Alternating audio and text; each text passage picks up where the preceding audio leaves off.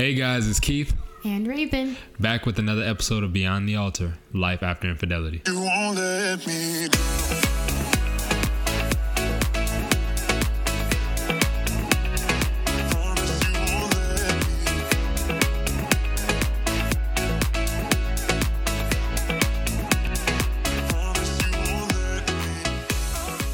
So the topic for this episode is communication. Yes. Something all couples will struggle with, especially if you are choosing to forgive in your marriage or fight for your marriage after infidelity. Yes. And you know, it's so many different steps that you have to take in communication overall, but especially after trying to rebuild from something that, you know, was such a big blow to the relationship.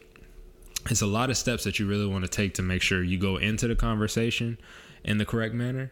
And also throughout the conversation, you keep it on a common goal of really getting to the solution and not just focusing on the problems. Right, because you have to understand that your disagreements, they're going to turn into arguments, which then turns into battles and of, you know, who's right and who's wrong. And you have to remember that it's not about who's right and who's wrong. You have to understand that you just came out of a very hurtful situation. So now you're trying to rebuild, and it feels like one person is building or working harder than the other. Right. And feelings start taking over and thoughts. And within any communication where we start to let emotion overtake the conversation, I felt like those led to situations where it did turn into arguments for us.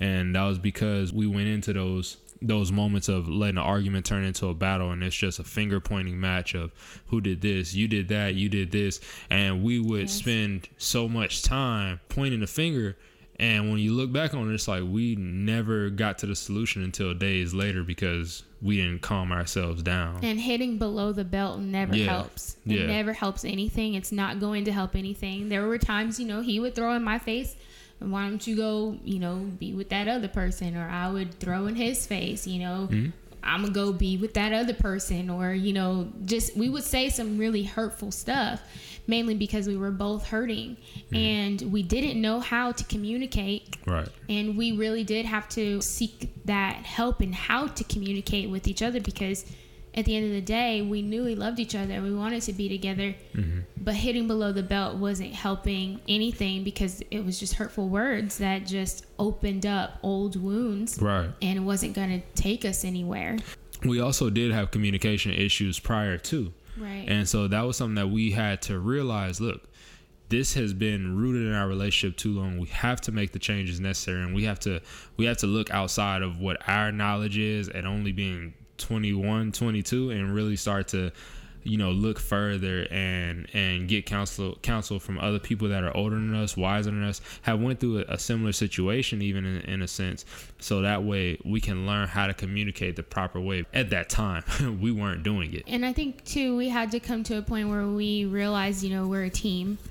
After infidelity, you really start to feel like one person is doing all of the work, or one person is a ball hog, or one person is making all the touchdowns. Right. And the other person isn't doing enough. Right. But you have to realize that when you're rebuilding, it's going to feel that way, but it's not that way. Right. And if there is anything that is making you feel that way, it is best to sit down and talk it out. And before speaking or talking it out, it's always best, like what we learned at the time was prayer. We had we had to explore our frustration as to why we felt the way that we did. Separate and go away, and then come back together, pray about it, and then speak about why we feel the way that we do. It was ugly, but it was necessary.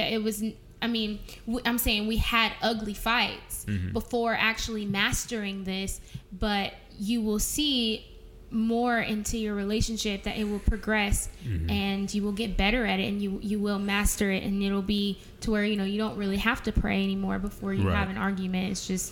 It's okay, or not even an argument, just before you have a disagreement. Right. We're still learning, you know, we're still mastering that today, but it's definitely, oh my God, so much better than what it was before. Definitely. And you know, like you said, it's hard, even on the fact of exploring the frustrations, because in those moments, sometimes that can make it even harder for you to necessarily calm yourself down. But it is super important to do so, because it was certain times that we would have a conversation, and before we came back together to talk calmly, once I had time to explore what my frustrations were, I was able to look at it and say, like, you know what?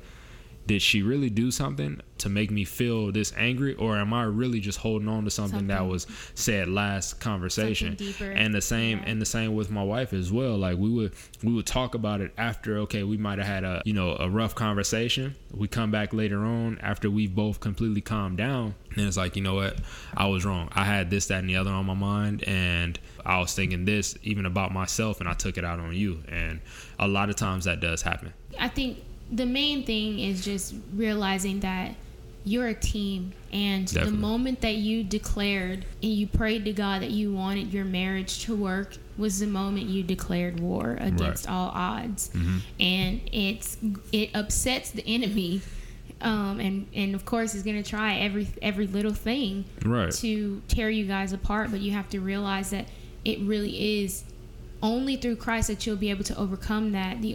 Christ is the only one who defeated and defeats all odds, because he is our end all be all, and he is the example of what marriage should be like today. Definitely. And another thing I want to add into that helped out our communication so much was after we had time to reflect and see, okay, where is this really stemming from?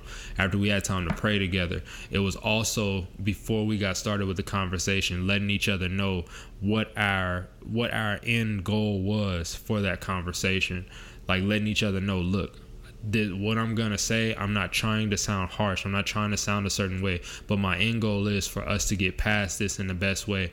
And what that did, and especially for her talking to me about certain things, I was a hothead at one point to where I can hear one thing, and at that point I'm not hearing nothing else. It's going to be me getting angry. With her coming to me and explaining those things first of what the end goal was, of why she was having that conversation, I was able to check myself before I needed to be like, you know what, let me be quiet and hear her out.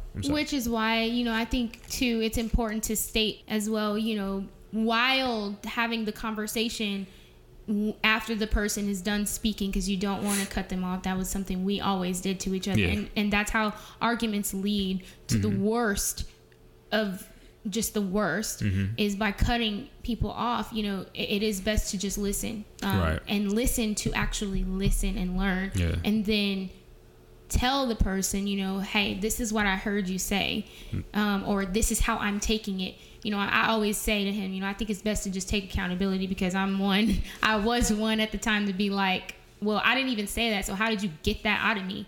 Just say, hey, this is how I'm taking this, when you say that. So, and sometimes it helps, the person understand, okay, well, I don't mean it like that, so let me explain it a little bit better. You get to explore other ways of what it is that you're trying to get across. We would say some really terrible stuff, and it was really, really bad. We would say some mean, hurtful things, and I think that's one thing that you don't want to do. Words really do hurt, and you tear each other down, so you're not really going to get anywhere with those words that you're saying. It's best to always just speak out of love. Out of love, because you're coming from a place of hurt, and you don't mean the things you say. You really don't. And when you're in a place of hurt, when you're in a place of feeling like you're not being heard because you're cutting each other off, first thought for me was, if I say something that I know is going to catch her attention, is going to be something hurtful.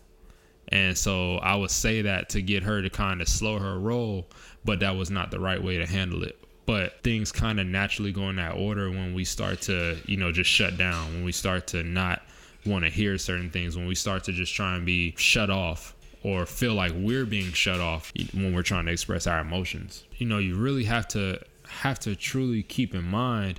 And, even when it comes down to hearing each other out, I think another big thing that we had to learn was that not everything that we're saying or our own personal interpretation of it is going to automatically transmit to your partner of like, oh no, you automatically mean it like this. Because at the end of the day, in a situation where emotions are high at certain points, we're not going to be at our most logical, understanding mindset. So yes, you have to take accountability for how you're taking it, but it's a two-way street, and we learned that the hard way as well. We also have to be accountable for how we're saying things and what we're saying. Yeah, and just because you're hurt doesn't make you right. Right. You know, it really takes this journey of life after infidelity. It really takes humility, and honestly, it really is a place that we have just come to. And you know, I think you know, one of the biggest things, always keep the purpose in place. Yes. For both of you guys. Let everything else go out the window. Any type of emotions or anything that could hold y'all back from getting closer to the purpose, always keep that in place, because it will always keep you guys revisiting what is the reason that we're having this conversation, and how do we get to a solution so it does not come up again, because that's the ultimate goal. We have those arguments, but we don't want it to come up again to where we handle it the same way. So what would you say to those who would say, well, I just can't help it, I just keep thinking back at the past of what they've done? Like, you know, at the end of the day, saying that we can't help or can't do something is a cop-out. And I don't mean to sound messed up, but it's the blunt, honest truth. It's a cop-out, because at the end of the day, you can find a way to control yourself, because if in most cases, if somebody's boss comes up to them with the same attitude that your spouse may come up to you, you know, they're talking to you a certain way, but you know you need that job. That's right. You definitely going to keep your mouth shut then, and you're going to bite the bullet. The one thing that everybody tries to bring up is that when a mistake like infidelity comes up, or when a choice like infidelity comes up, people try to say, oh, well, that's a biblical legal right to leave. That's a biblical legal right to leave. But at the same time, we also say those vows for better or for worse. That's right. And when worse happens, everybody wants to try to run. Exactly. And, you know, and it's not to say that is supposed to tie you in or guilt trip you to make you stay. But if you decide to stick it out through those things, then you also got to understand the hardships that are going to come along with it. I think a lot of people underestimate how many people have went through this and have stuck it out. And for the same exact reasons, because you get to know people on a different level than what somebody would on the surface, even what an ex may know on the surface, because they only went to that dating level. They only went to that really liking each other level, but they didn't really take it further. And, you know, as you start to get to know people in a different way, you'll figure out what different stuff that you'll try and fight through. I'm not saying that you got to put up with it and just be a doormat. I'm not saying that, but I'm saying the stuff that you'll realize, you know what, is it really worth throwing away what we built, because this is something that we can fight through. And which, that's anything. God gave us a victory over all things. Yes. And, you know, it's up to us to whether we want to stick it out or not. That's the power of choice that we have. But, you know, that's something that you seek within your relationship, and especially within your relationship with God. But working on your communication is key. You don't want to fight each other all the time, and not saying that there won't be any fights, but you don't want to fight each other all the time. It gets exhausting, and then you lose focus on why. Yeah. Why. And you know, there's always and I'm sorry, I'm a sports guy, so I always reference sports a lot. But growing up, my dad was a big boxing fan, and he always taught me, you will win and lose with integrity, even within a fight. You never have to be that dirty fighter. And it's the same way within a relationship. Like my wife said, you're not going to avoid the fights. They're going to come up. The disagreements are going to come up. But do it with integrity, do it with love. You know, if nothing else, respect for each other, so that way you don't let it go to a point to where it doesn't need to be. Right. And we had to learn that the hard way. And it took a long time. It really did. We thank God that we are, because of his grace and his mercy, that we are where we are. I feel like I'm gonna cry. We love you guys. Love y'all. And we pray for you guys, and we pray that this helps someone in a mighty way. Yes. Communication is key. Remember that. So please feel free to subscribe, leave us 5 stars, and also leave us a review. Let us know how we're doing. Thank you so much. Thank y'all. Love you guys. Bye. Bye.